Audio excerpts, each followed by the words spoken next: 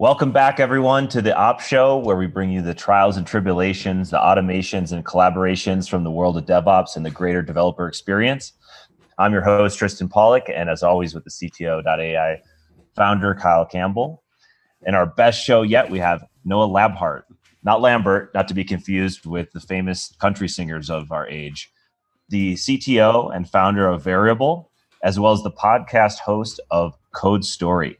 An amazing podcast that dives into the behind-the-scenes code from a lot of startup founders. Noah, thank you for coming on the show. Welcome. Great to have you here. Thanks. Glad to be here. Thanks for the Lambert check there in the beginning. I certainly appreciate that consideration. The Lambert You nailed check. it. Yeah, totally nailed it. I'll make sure to put that down as a hashtag for the show, Lambert check. Yeah, tell us a little bit about your story. How you got into working on startups, how you started the podcast would be great. And really interesting to hear about both of those and to kick us off. Yeah, absolutely. So, I spent a lot of time in the corporate world before I jumped out into entrepreneurship. Worked at Alcon Laboratories for 8 years, did the tech IT thing, learned a lot, was well taken care of, but always had the entrepreneurial itch. I just wanted to jump out and do my own thing. Have a lot of family members who have their own businesses, and so it's kind of in my blood a little bit too. And so in 2015, excuse me, decided to jump out. My extremely beautiful and supportive wife agreed that we could leave all of the benefits of corporate America behind and give this entrepreneur thing a shot. So we did, and jumped out and started an agency, a mobile dev agency ran that for a few years. Started out as just me, and then ended up growing it to 15-ish contractors that worked with me on different projects. And it was really great. Got to work. I basically got to build startup solutions. And after doing that for a couple of years, I was like, I want to build my own startup solution. I want to do my own product, but I don't have any ideas. I'm not the idea guy. I'm the executor. So I networked with a few of my friends, was like, hey, if you know anybody looking for a tech founder, let me know. I'll at least talk to them and see if it's a good fit. And so my old college roommate, Rylan Barnes, who is also a tech entrepreneur, hooked me up with my current partner, Mike Kinder. And we started Variable in 2016, launched it in 2017. So that's where that all started, and kind of been doing startups. Awesome. Through tell that. us a little bit about Variable too, and what you're doing with it. Yeah, absolutely. So Variable is an on-demand marketplace for manufacturing labor. So we're the Uber for the shop floor. Everybody has an Uber tagline, so that's ours. So we provide businesses with the opportunity to capitalize on flexible labor. So be able to ramp up and ramp down their workforces on the shop floor, in the distribution center, along the supply chain, ramp up or ramp down based on their demand. And we give workers the opportunity to work for multiple companies, create their own flexible schedule, and get paid every day. So that's what Variable is. Awesome. Yeah. Seems like something that is needed more and more, especially in this time and age of, people having to move in and out of roles, or, with furloughing and people getting sick and the craziness that is COVID. How have you been seeing the reaction, like with the manufacturing space in your business? And also, what got you started in that space? I mean, that's an interesting space to go from mobile to manufacturing. Sure. That's an interesting question. So I'll answer that one first, and then I'll go back to COVID for Tristan. So on that one, I worked as a college kid in a manufacturing plant, so on the shop floor, packaging up insulation, actually fiberglass insulation, which I would not recommend to anyone doing, because it's an itchy job, but somebody's got to do it. And so I did it for a summer. And then at Alcon, when I worked in the corporate world, I supported manufacturing for 3 or 4 years. On the shop floor at 2 different plants, actually, from a technology standpoint. So I knew the environment. And when I met Mike Kinder, my partner, his idea was around on-demand labor, was around enabling that flexible capacity to be able to enable manufacturing to step into this new era of technology. And he's been in manufacturing for 15, 20 years or so, working as an operations manager in shop floors, as a consultant, doing a bunch of different stuff. So he came and pitched the idea. Having done some time in manufacturing and having built startup ideas, I couldn't shoot holes in it. And so, bang, here we are a few years later and doing the thing. As far as the kind of COVID and what we've seen happen, it's been interesting. I think everybody was sort of knocked flat with COVID in the beginning. We were able to continue retaining all of our employees and still remained a pretty flat revenue trajectory. So we were growing, and then we kind of flattened with COVID. Okay. Yeah. But then after that, after the stimulus money started running out, people had to start working again. And they jumped back on the platform. So we've actually seen our biggest month yet this past month in August, and are continuing that upward trajectory. That's very interesting. Oh, that's great to hear. What's your take on generally manufacturing in the U.S.? I mean, I know that was a big issue in prior elections. I'm from Canada and don't have that much of a context for it, but obviously, like manufacturing, stateside manufacturing is a pretty big subject, and I would think that that's probably a driver of what would be your major or sort of market. But I mean, is that an incorrect assumption? And what are you seeing as far as manufacturing as a whole in the industry?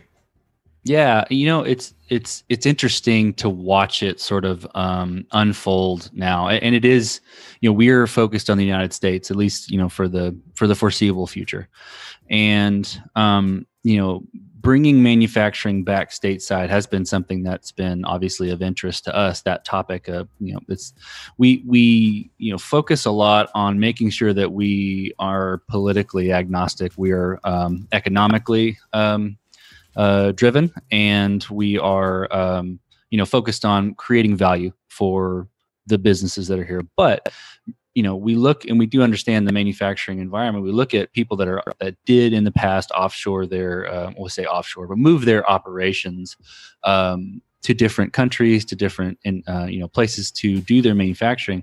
What we've seen is that it doesn't really save them that much money, and it creates a lot more problems than it improves.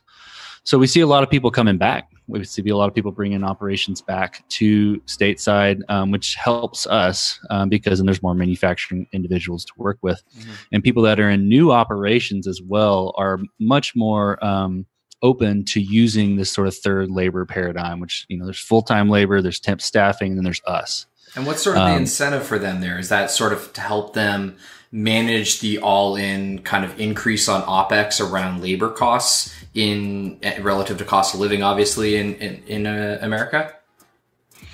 You said the incentive to bring it back? Well, the incentive maybe to use your platform as a driver as they're bringing it back. I mean, beyond just the efficiency, I mean, I think one of the main reasons why people obviously have always offshored is cost center. And then there's these sort of what I call opportunity costs, or the hidden costs of offshoring, or, looking at that lower cost of subsidizing, your operations.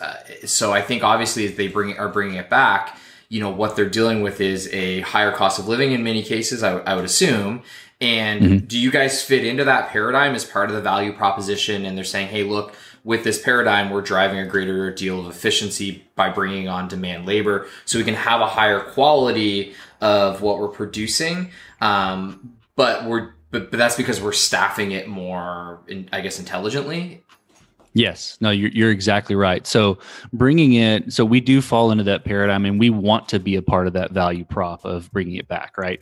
Because what we offer is, basically manufacturing plans their capacity based on averages, right? Okay. It's like, okay, this is what we think our demand's going to be. So we're going to average it and think what, our average labor capacity should be. And that's what we're going to staff up to full time. Mm-hmm. Right. And as your demand goes up, which everybody wants their demand go up, you want your sales team to kill it, right? You want to have more orders than you know what to do with. But then that becomes an operational problem. Either you can hire more full-time people, which is expensive, and an administrative burden, or you can bring on temp staffing, which you don't know who you're going to get. You potentially, and most of the times, get poor quality workers, and you have to commit to a certain time period.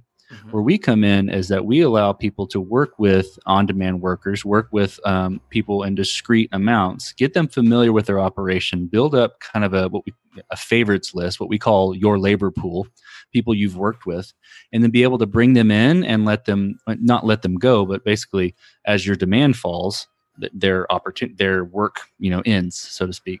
And then you can essentially ramp up and ramp down your workforce just in time, like you would inventory, or like you would, or web servers. Things of that, or web servers. Driving analogies to the DevOps and technical domains. There's peaks and it's elastic valleys. labor. Yeah. Wow. That's interesting. That's very interesting.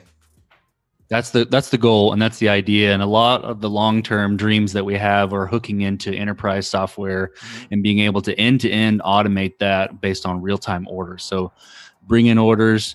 We understand your metrics of your operation. We can calculate your on-demand labor needs, post that to our marketplace, and people just show up as your orders come through. That's the dream. There's a lot of things in between all that we hope to solve. But that's the dream. Wow, it's even more now analogous to the things that we're trying to achieve with the Ops platform than I even realized. Really, what we're trying to do is create this concept of a workflow, which is almost like a component of your manufacturing chain, allow you to drive context into our system.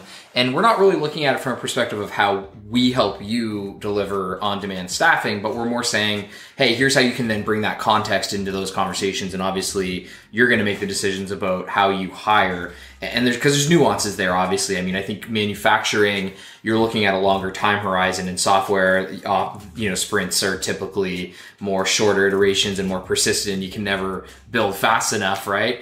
Whereas I can see in manufacturing, there's more of this sort of scale up, scale down based on seasonality or market demand or, the actual quality of the product that's being received in the market. It seems like it's likely more volatile, therefore driving a better use of your product. My question is what are some of those things that you are currently instrumenting? You're saying that you'd like to be able to tap into, I assume, like Salesforce to gather sort of the top of funnel information, but around the fulfillment and the delivery, are you instrumenting anything around, even hardware or other aspects of the, supply chain?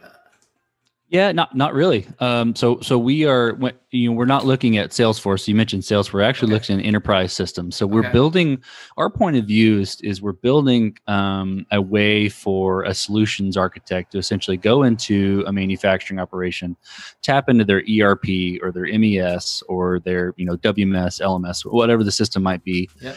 Pull in real-time information, pull in real-time work metrics around their operation, and then we take that and calculate their on-demand labor needs. So tapping into those types of data sources and then running it through our system, popping out the types of work that they need to our marketplace, and then automatically filling workers from that point.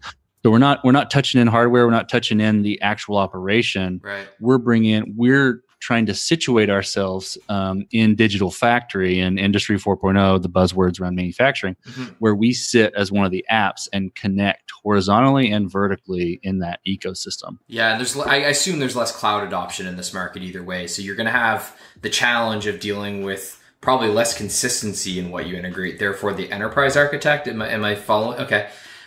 That's correct. How do you tap into these enterprise architects? That seems like part of the big fulfillment challenge or implementation challenge, right? Right. So we're kind of in this middle weird time frame where enterprise software is drifting towards the cloud, but they're not there yet, right? People are trying to, and I don't know they're ever going to be fully cloud, right? For a lot of these enterprises, it's going to be private clouds, right? It may be off-prem, storage or off-prem systems, but it'll be private clouds. But the point is, why do you think that? Is it just too big of a leap, or is it okay? It's too big of a security leap from what I can tell. Yeah. It would be great if they did get to that, because then the ecosystem would be a little more pure, but I don't see everyone having the champion on their team to do that, if that makes sense. You got to have the person that's on the team that's really believes in going fully cloud-based solution, and with some of these bigger corporations, it's not there yet. It's a longer play. But yeah, the systems, the enterprise systems, are drifting towards the cloud. So some systems we're able to connect with, or could connect with in a much easier way. But when we get to the point where we're connecting with enterprise systems that are on premise, right, it's going to take a solutions architect to be able to pull that information and push it out to our system. And that's where we look for implementation partners like consultants and like PricewaterhouseCoopers or KPMG or things like that to go into these operations and say, this is how you win with variable. You hook up your system and you do this engagement with us, and we essentially automate your end-to-end labor needs. So they drive the fulfillment, the consulting, and you've just worked out sort of these partnership arrangements to them where you're a vendor and they're your sort of ISV, as I understand the terminology. Yeah, that's right. And it's interesting, like if we went the other route and didn't have these integration partners, we would essentially be trying to create connectors for every system, right? And that makes a lot of sense for, SaaS solutions out today. You got integration, you guys are big on integrating into Slack, right? And integrating into all kinds of third-party systems, right? But for enterprise systems, it's just not that way, right? And even for cloud enterprise system, so it would require that on-prem architect, and we don't want to go be the kind of connector. We don't want to kind of pick and choose who we think the best connectors are. We want to build our API and say, okay, you are our implementation partner. You go have this engagement and connect to their systems to ours. Makes sense. Let you be more of a platform, serve a broader base of the market without zooming in on every single domain that is maybe not high context, high value for you. That's right. Yeah. Right on. Yeah, it is interesting to see like a lot of the comparisons, and Kyle and I were just talking about the supply chain comparison of the real world to the software world, and what fits and what doesn't. I chuckled. And Kyle had a bunch of opinions on that. Yeah, well, this is a great example. Why, Tristan, right? Because when we saw this ad by, I won't call them out, but somebody in this sort of like DevOps space, and they're like, your supply chain. And we've taken these terms from manufacturing, like Agile or, Kanban or what have you, and we've tried to take these ideas and bring them into software. But I just kind of laugh at it sometimes because it feels very self-important in the regards that it's like trying to reinforce this idea of complexity for complexity's sake. And it's like, really in software, I feel like you should be thankful, especially in cloud-based systems, you should be thankful at the ease of integration, the ease of being able to develop. And that really just doesn't exist in the manufacturing world. So to take their terminology and apply it to the space that we're in, I don't know. I have a hard time with it because, again, I think it feels self-important in some way that isn't genuine to the realities of how wonderfully easy it is to build software in many cases, right? Never before have I seen, I guess, like a more literal example than what you're exactly describing that you help your customers with, right? That's right. That's right. Yeah, it's a beautiful thing how easy it is to integrate software, but it does, when you start to get in the world of atoms and trying to shift people around too, not even just physical stuff, hardware, machines, it's people.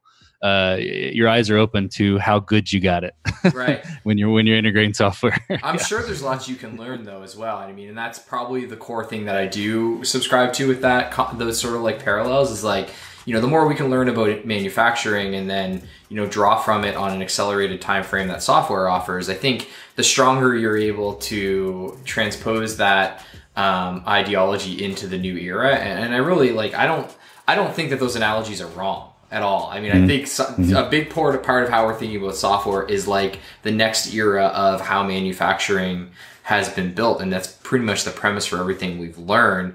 I just think we sometimes discredit how easy software actually is relative to hard manufacturing and the kinds of things that were happening during, more industrial eras, right?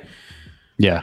Yep. That's good stuff. Yep. I think everyone should go spend a summer on the shop floor. It'll really open your eyes to a lot of different things. Yeah. I could say I've never worked any kind of marketing or manufacturing job. So that's maybe something I should do. But I think, especially for engineers, it's a really powerful thing to look at, I guess less modern software and go back to this idea of like, where engineering came from and hard delivery around hard items and timelines that are exasperated so that you have to make really good decisions, because over 3 years, those decisions play out and you're right or wrong. Whereas in software, you can ship an MVP in 30 days and be like, all right, scrap it. Which, I know that's something that you subscribe to. We've talked about this in the past around thinking about an MVP, how to build an MVP, how to stay lean. Would love to hear a little bit about how you think about that, how your team has approached that, because it's clearly a competitive advantage, right? Right. Sure. Sure. No, the way we approach software is we ship fast. I mean, we're developers. We want to ship fast too, but from the very beginning, we focused on building a tight core product. Right. And I think that aligns with, there's a lot of our internal values that align with manufacturing, and building a tight core product, something that's going to work that you can build on top of, is extremely important. That's something that we have done. So you look at a manufacturing line, right? You got to get the line right, and then you can add on to it, right? You can get your automation engineering team to add in a SCADA system, or add in a quality check, or add in X, Y, and Z, right? But it has to be really good at the core of the product, and that's the way we approach building our platform. And sometimes you got to go in after certain times and maybe not gut the thing, but change the foundation a little bit, right? You got to go in and, we're working through changing our monolithic architecture into microservices, right? Which, everybody's got an opinion and a story there, but that's what we're doing. And that's, essentially changing our tight core product, and it's what it's standing on. So we're doing that in a very diligent way to make sure that it's correct. And doesn't mean that it's perfect, and it doesn't mean that we don't ship as quickly as we can, but it does mean that the ideas that we've built the company and the product on still have to maintain true when we're even building a microservice. Yeah. Well, I think one of the things that I really like about that is we get into this idea of doing it right in software. And I think it's because we look at things over such a short time horizon where, 3 years ago, a monolith was the right thing to go. And now it's, microservice is the right thing to do. And I think truth is like neither one of them is necessarily right. I think it kind of depends on what you're trying to do.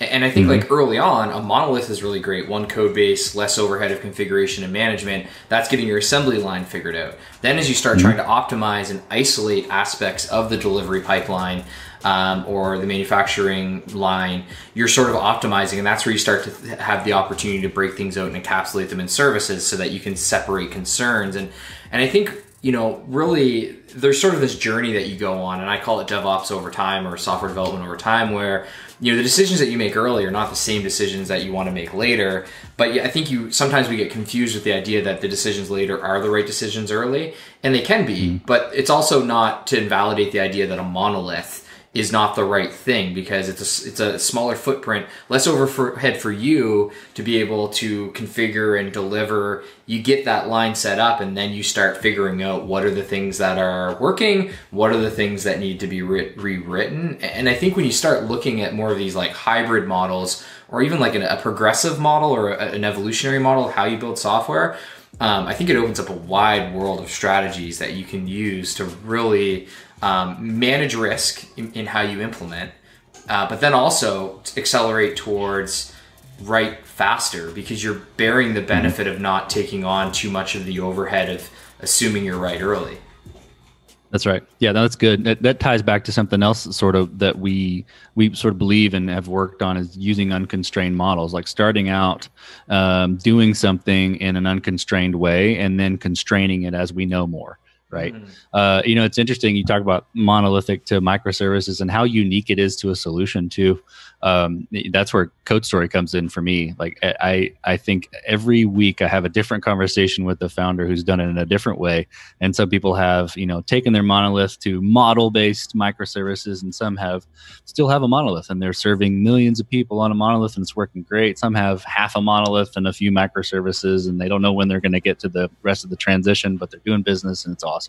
So it's really interesting to see how unique people's perspectives and execution is on that specific thing. Yeah, best programming language is the one that you can use, is what some people say. I think there's a similar kind of a viewpoint that I've seen emerging, and I've had some discussions with founders or people. I had a discussion with TJ Holowchuk about this on Twitter, where there's sort of a similar bifurcation of like, do I bootstrap? Am I an indie dev, or do I do VC? VC's bad because wasteful money, but One of the things I started coming around to this year, especially since we bootstrapped and now are also VC funded, is after reading Blitzscaling, the book by Reid Hoffman, I started to realize that, okay, well, it's actually more like you want to bootstrap early because you're pre-product market fit and you're not trying to accelerate because you're probably wrong.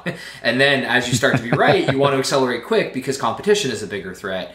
And so I think this decision making, whether it's technology or building businesses, and I also think there's like cross-cutting concerns between the two of those examples that make it even more complicated to understand. But I think this is where, strong decision making relative to the dynamic landscape of what you need is important. I think that's one of the things that having a strong CTO, really brings to the table, is that intersection of like these technology compromises with, business decisions, and when do we go fast and when do we go slow, and what's the right strategy for that now, and what's the right strategy for that later, and how do we not shoot ourselves in the foot in the middle because we still got to pick this up and bring it over there, right? That's right. Yep. It's still like kind of operating on just-in-time needs, right? You're aligning with the business needs. You're building technology to meet that business need.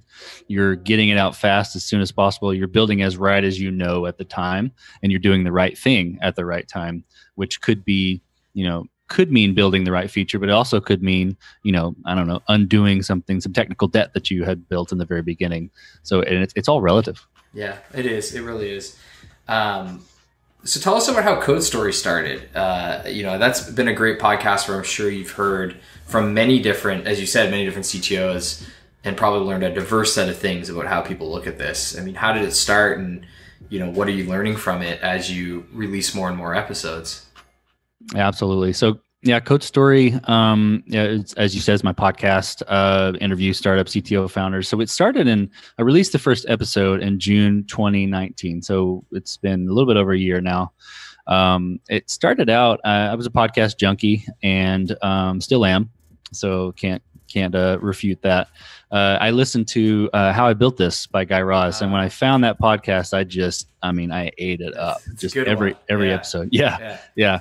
He does such a great job. So, he and his team, and I think it's part of NPR too, he and his team does a great job with the music and the narration and the creation of a engaging story. But the way that he interviews the people are also really interesting too, because it feels like you're in a coffee shop with them and he's like, whoa, wait a minute, what? I'm going to ask this question, right? But he's doing it on purpose because he's trying to draw out some tense parts of the story and then later on resolve it because, I don't know, because he's good like that. Yeah. So I loved that podcast, and I was like, I want that, but I want it for tech.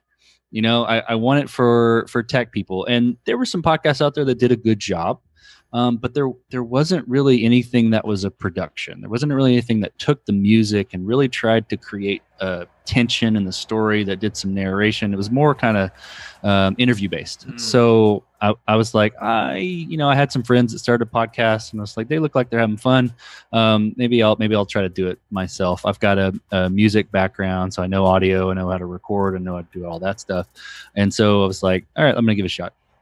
Recorded my first episode with Ryland Barnes, who I mentioned earlier, and kind of got his story there. And so we did the interview. He came over to my house. We did it. We were supposed to do like a 45 minute interview. It ended up going 2 hours.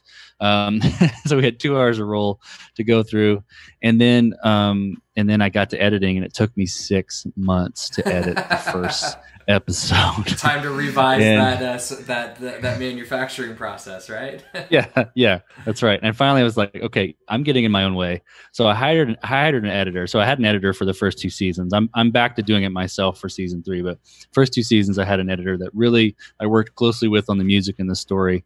And I finally got out of my own way. It's like, I just got to get content out there and learn how this works. And finally did that. And so we launched the first episode. We were doing it every 2 weeks in June of last year. And then now we're doing it every week, and actually do multiple a week now if I have extra content. So It's been really fun. And what I'm learning, I learned so much from people and the way that they approach problems. I learned so much about being a tech human. Because I really want to draw out those human stories of like, what did it feel to have to fire that person, or what did it feel to choose that technology early, right? And then realize, oh crap, I got to rewrite the back end now because that framework's not going to work anymore. And so it's, just kind of getting to share those experiences with them. I learn a ton. I learn a ton about myself, about them, and about how people solve problems. Yeah, I really enjoyed being on it, and then listening to it. It definitely gave me that Guy Raz, but it also the other thing that it reminded me of. I don't know if you've ever listened to any of Gimlet's productions, but they did one specifically, one of the early ones. I think it was called Startup or something like that. Yeah, and it was like a season.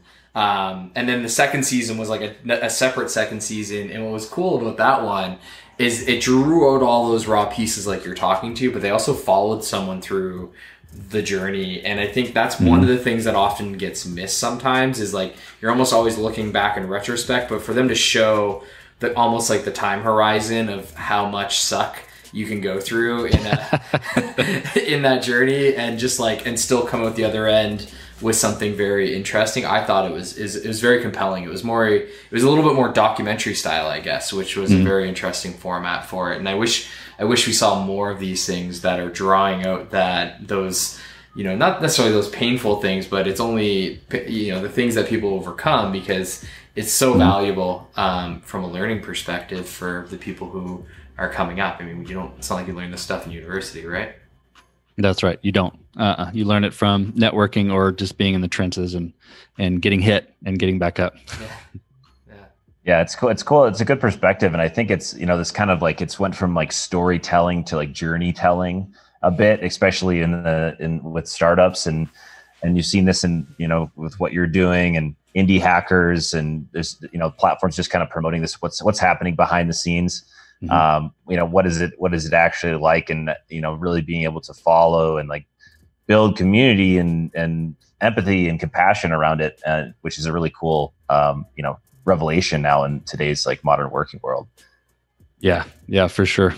Where do you go with Code Story? Do you tend to sort of keep it grassroots, sort of non-advertiser based? Do you think it turns into something bigger? Like, what, you're 3 seasons in, is it for the love of the creation, or is it got bigger legs? What's the ambition with it from here after 3 seasons? That's a great question, and honestly, Kyle, I'm trying to figure that out right now. It's definitely for the love of the creation for 2 reasons. One, because I love the artistic part of it. It's a nice little like side project for me. And 2, it's for the love of the artistic expression, because the advertising market sucks right now. So I did early on kind of take on some advertising at different episodes, and that helped kind of pay expenses when I had an editor. Now I'm doing it myself, and so I don't really need that. But where it could go, I mean, if I could get the exposure that I want, I would love for it to blow up, because I think that people would like it. And I think that I've gotten some good feedback that people do like it. So I'd love to share that with them. And, if that could turn into a monetary thing, cool. If it could lead to some other, like opportunities, that's cool too. It's not really for making money right now. Although if it did, that would be fine. Yeah. Yeah. Well, I mean, in worst case, you've got this huge network of, really smart people who you've been able to understand their stories, learn from, and then likely that I figure if you just keep on the path you're going, I mean, the network effects of driving opportunity is always, that's the only reason you came to the Op Show, is that we connected over Code Story. So there you go, right? We just keep that one rolling, and you'll be president. Totally. I was like, I need to talk to this smart guy, Kyle, right here. I need to talk to him, and I need him on my show. Appreciate that. That was a great episode. I like that too. Yeah, that's basically, I mean, what happened to me is, I talked to Kyle and I was like, okay, I need to work with this guy. That's right. You guys are gonna make me blush. Now I get to talk to him every day. Right. How's that going for you?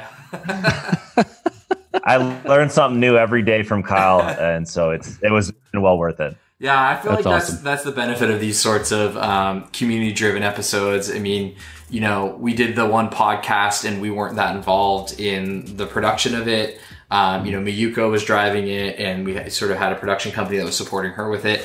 And, it was great to see the network of people that they brought in and the caliber of network. But we really have had a different experience, Tristan, I think, with this show, and getting to talk directly to people like Noah, and just learn. And often I come into these very much without too much of a plan or too much context. Obviously, you know, we've talked before, so I have a much better context for you, but it's incredible to me, the stuff that we just learn on the fly from talking. And, you know, we're tempted to make it more structured in some ways, but to be honest with you, it's almost like these ad hoc insights where we're just exploring it is one of the driving value propositions of it. And, yeah, it can be a little bit long-winded at times, but, you know. Yeah, so without the preconceived notions and it's almost become this like you were saying, Noah, like kind of a coffee. We're just kind of like riffing, but we're recording it and then sharing it. Yeah. Totally. I mean, those types of conversations are really valuable, right? Like if someone could, you know, is a budding entrepreneur and, you know, they see Kyle, right? They see Kyle on LinkedIn or something, like, I'd love to go have coffee with Kyle and bend his ear. Well, that's what these kind of conversations are, right? It's like, oh, well, yeah, Noah, Tristan, and Kyle sat down and bent each other's ear on, you know, how to do all this stuff. I'm sure there's some nuggets in there that I can take away as if I was sitting there with them. So I love it. Let's zoom in on Noah then here. Yeah. Uh-oh. Well, yeah. So you've had these great, you know, stories, talking into the technical side of all these businesses. You know, what are some of like the takeaways, the trends, like some of these learnings that you have been hearing, and, you know, whether it's just stuck with you or you've seen it repeated on different episodes? Yeah, that's interesting. I've been thinking about that a lot, and I've been thinking about putting together kind of like the learnings episode, right? And just pulling stuff out of all the conversations. And Reid Hoffman has some really good versions of that on his podcast that I think is probably an awesome archetype for that, where I think it's the 12 commandments or whatever that he does. And he's pulling all of these amazing pieces from all of the individual episodes. I'd get really jazzed about that if you did that, actually. Well, stay tuned. Yeah, we're bullet pointing the episode right now. Cool. So yeah, I think that in general, I'm amazed that everybody's story is a little bit similar and everybody's story is very different. I've talked to a lot of people that have started on one back end but have rewritten their back end a year or two in, which is I always found really interesting because I've had to go through that. And it can be really, really painful and really disruptive. So that was really interesting. When it comes to team, everybody's sort of looking for the same type of person. They're looking for someone that's going to think a little bit entrepreneurially, that's going to be able to figure things out on their own, that's going to be able to sort of like self-teach, and think about it from what the perspective of the company, which seems obvious, but it is still hard to find sometimes. So that's that part. I've been really surprised by how scalability's gone all over the map. So we talked about, monolith microservices, things like that, but some people were required to introduce like kind of a microservices or a really highly scalable solution in the very beginning, as opposed to others that are like, I threw it into a WordPress site, or I, used a parse framework, which I did that. And it's really interesting that that's all over the map. But other things are not, like team and like, a lot of the MVP stories are slung together, and we got it barely working and it was ugly, and we shipped it anyway and it didn't feel good, but we did it. And so yeah, I mean, that's a little disorganized as far as a response, but I'll keep going. I'll get that episode going. Yeah, I think that one would be awesome. Great. I'd love to get sort of that macro level view, because I think there's things that are those things that are consistent. I think they're universal, not just even within the technical spectrum. It's in the broader kind of like foundership and entrepreneurial spectrum. It's like people is kind of like, like it's all about people. I feel like sometimes technology is just so subjective, that it's hard to rationalize around a certain set of things. And it's also something that, like, I don't know, my view is like, I'm going to be wrong about. So I try to build that into whatever I do. And I think that's where you get different perspectives. And I think that might be driven from experience. People who have more experience have a different set of ways that they weigh the equation of solutioning something, either because they've been through the pains or they've had the wins, hard to say. But I think it's it's really interesting. And that's where, because it's so subjective, the more that you can put out there, I think that creates this feedback loop on the first thing, on the teams thing.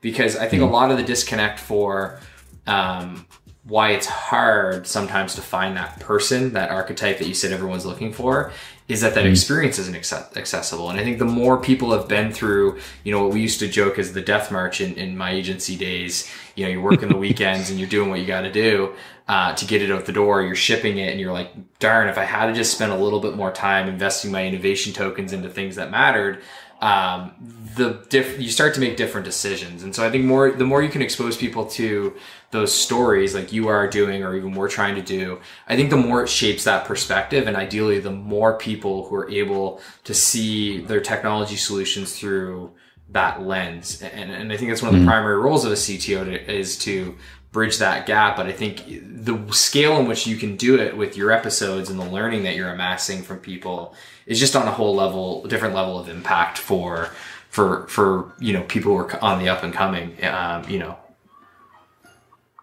Right on. Good work, man. Thanks. It's fun, and it's cool. It doesn't feel like work. It's fun. Let's talk a little bit about your guys' tools and technology. Obviously, you've learned so much. So let's unpack Noah a little bit. Noah's team. How are you? You mentioned you're using Parse, but like, how are you guys setting up your software delivery? Let's talk a little bit about the tools. How do they integrate? What's worked, what hasn't? What have you thrown away? I would love to just see now, as you have that macro level view, how it's impacted your own practices with your team. Oh, sure. Yeah. That's a good question. How to organize those thoughts in my head. So we're not on Parse anymore. So we started out building the MVP on Parse. We launched on Parse. And then we quickly got off of Parse because we outgrew it. Parse is node-based, Mongo-based, and it's a framework. And it worked great to get us up and running and prove a concept. But if we wanted to do any sort of analysis on our data, we just couldn't we didn't feel we could use Mongo to really get it done. So we ended up rewriting our own backend, or ended up writing our own backend from the Parse world into a node-based solution, and then using Postgres. So that's where we kind of introduced our own monolith, right? Built that monolith. We sat on it for 2 years, I'd say, 2-ish years before we started to see performance issues. We use Heroku and AWS, which Heroku is a little more expensive. Is there obviously AWS for RDS for Postgres? Yeah. Okay. Yeah, AWS for RDS, and then Heroku for all our servers. And then we started to see performance issues primarily on the RDS side. But a little bit on the Heroku side too. And we were just, in a good problem to have. We had so much activity on the platform that it was starting to cause performance problems. We're like, okay, this is great. We've arrived. Now we got to solve this problem. So where we're moving towards is more of a microservice type architecture. We're using Kubernetes and containers. What are we using to organize? I think we're using Kafka to do our internal messaging, but between all of the services, for the messaging, but then service mesh, we're using Istio, still using RDS, but, breaking that apart, we're moving from Heroku to AWS to get fully off of Heroku. EKS or something like that, the Elastic Kubernetes service. Yeah, that's right. That's yep, good. That's right. So we're pretty jazzed about that. Kind of at a high level, that's it's getting to the point where I know less than my team does. So I would probably have to pull them in if we wanted to get any more in the weeds, which is a good place to be. It's a weird place to be for me, but it's a really good place to be when I have such an amazing team. Yeah. What about source control and sort of like CI/CD? Are you guys on GitHub Actions? Yep. That sort of GitHub. We don't really use Actions. CI/CD. We're using Circle CI. Cool. What else are we using? I feel like there's some other things kind of in the middle of that, but I don't remember. Circle CI is our primary one. Cool. Yeah, they've been really, like gobbling up a lot of the market. I think what we've heard a lot about and used a lot of Actions, and I think there's still just a lot of things that are kind of missing there that people are asking for, and you know, and I think Circle CI is ahead of that. You know, what about like at the Node.js level? I mean, you obviously are started with a monolith and then we're moving towards services. Is that just pretty vanilla Express that you use, or are you using some sort of framework for how you think about the service-oriented architecture? Yeah, we're using Express. Cool. So Express, yeah, so it's pretty wide open as far as there. I think we're open. To if you've got any suggestions. I think we're open to that. But yeah, that's kind of the route we're going. Sort of slicing off, you know, obviously our high throughput services and trying to maximize or optimize is a better word. How we, you know, right size them, how we process data, things like the same thing everybody's doing with microservices. Yeah. I mean, I think Express is a solid choice, and I know there's people out there who may not. But I mean, I got into Express very early on. You know, thank you, TJ, for creating that. Personally, you know, I think I disagree a bit with our new VP of Engineering, Luca, on some of this. He's really keen, actually, on something called Fastify, which is a different framework. I haven't spent that much time with it, but I sort of went into Express, really loved Express. Got involved in something called Feathers, which is essentially like a service-oriented framework that you plug into Express. Yeah. They basically just give you very easy RESTful APIs. And, you know, probably like you, I've spent a lot less time in the code as of recently. And so I defer a lot of these, you know, what good decisions are to Luca. I know he's really excited, and the team's really excited about Fastify. A lot of talk of things like gRPC, you know, Google's RPC framework. There's a gentleman I met recently named Peter, and Peter has started a business called, I think it's called buff.build, buf.build. And it's essentially all these tools around gRPC. And you know, I can't really state with any authority, but what, you know, the murmurs I've been hearing and somewhat coming out of the enterprise space is kind of that HTTP's dead, gRPC's the future. I'm like, oh no, more tools to learn. Can I just have Express? Right. I mean, there's such a spectrum of things that you can implement. I really like your stack because I think it's practical. It makes it quite easy for you to hire and train up and enable your talent. Yeah. Obviously, you know, there were some compromises as you decided to go from Heroku to Kubernetes. And one of the things we hear a lot of times from teams who adopt things like Kubernetes early or the cloud native ecosystem is, you know, about the challenges that they're potentially going to go through, or that they do go through as they deal with the, you know, the idea of Kubernetes, which is, you know, a platform for building platforms rather than like a fully baked SaaS. How did you guys think that through and rationalize that? And what kind of changes did you make sort of as a technology exec to kind of try to set yourself up for success with that journey? Yeah, I mean, you know, it's interesting. I would, to get really in the weeds of where we had to go through the transition, I'd have to bring my architect in, my lead architect, Andrew Plan. We should have him, or we. I'm not a part of your show. You guys should have him on the show for sure. I'd love that. But no, how we thought about it at a high level was, you know, this is what we've seen. This is what we've seen that makes sense. We had some conversations with some friends, a CTO of a company called Alto, which is like subscription Uber, we'll call it. And it's in DFW. I think they're deploying into California too, given the new AB5 stuff. But I talked to him, and his name is Jonathan Campos.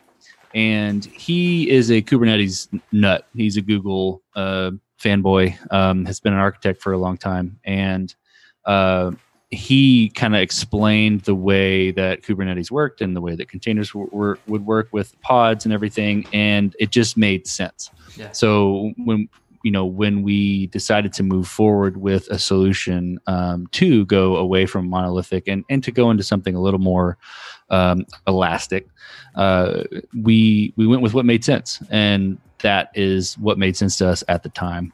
And gosh, we're still learning every day as we do this. And I think there'll probably be times where we're like, I wish we'd have known that last year. Now we got to change something. But for now, it's still what makes sense to us. Yeah, it's a big ecosystem, lots to learn, and still lots ahead of us.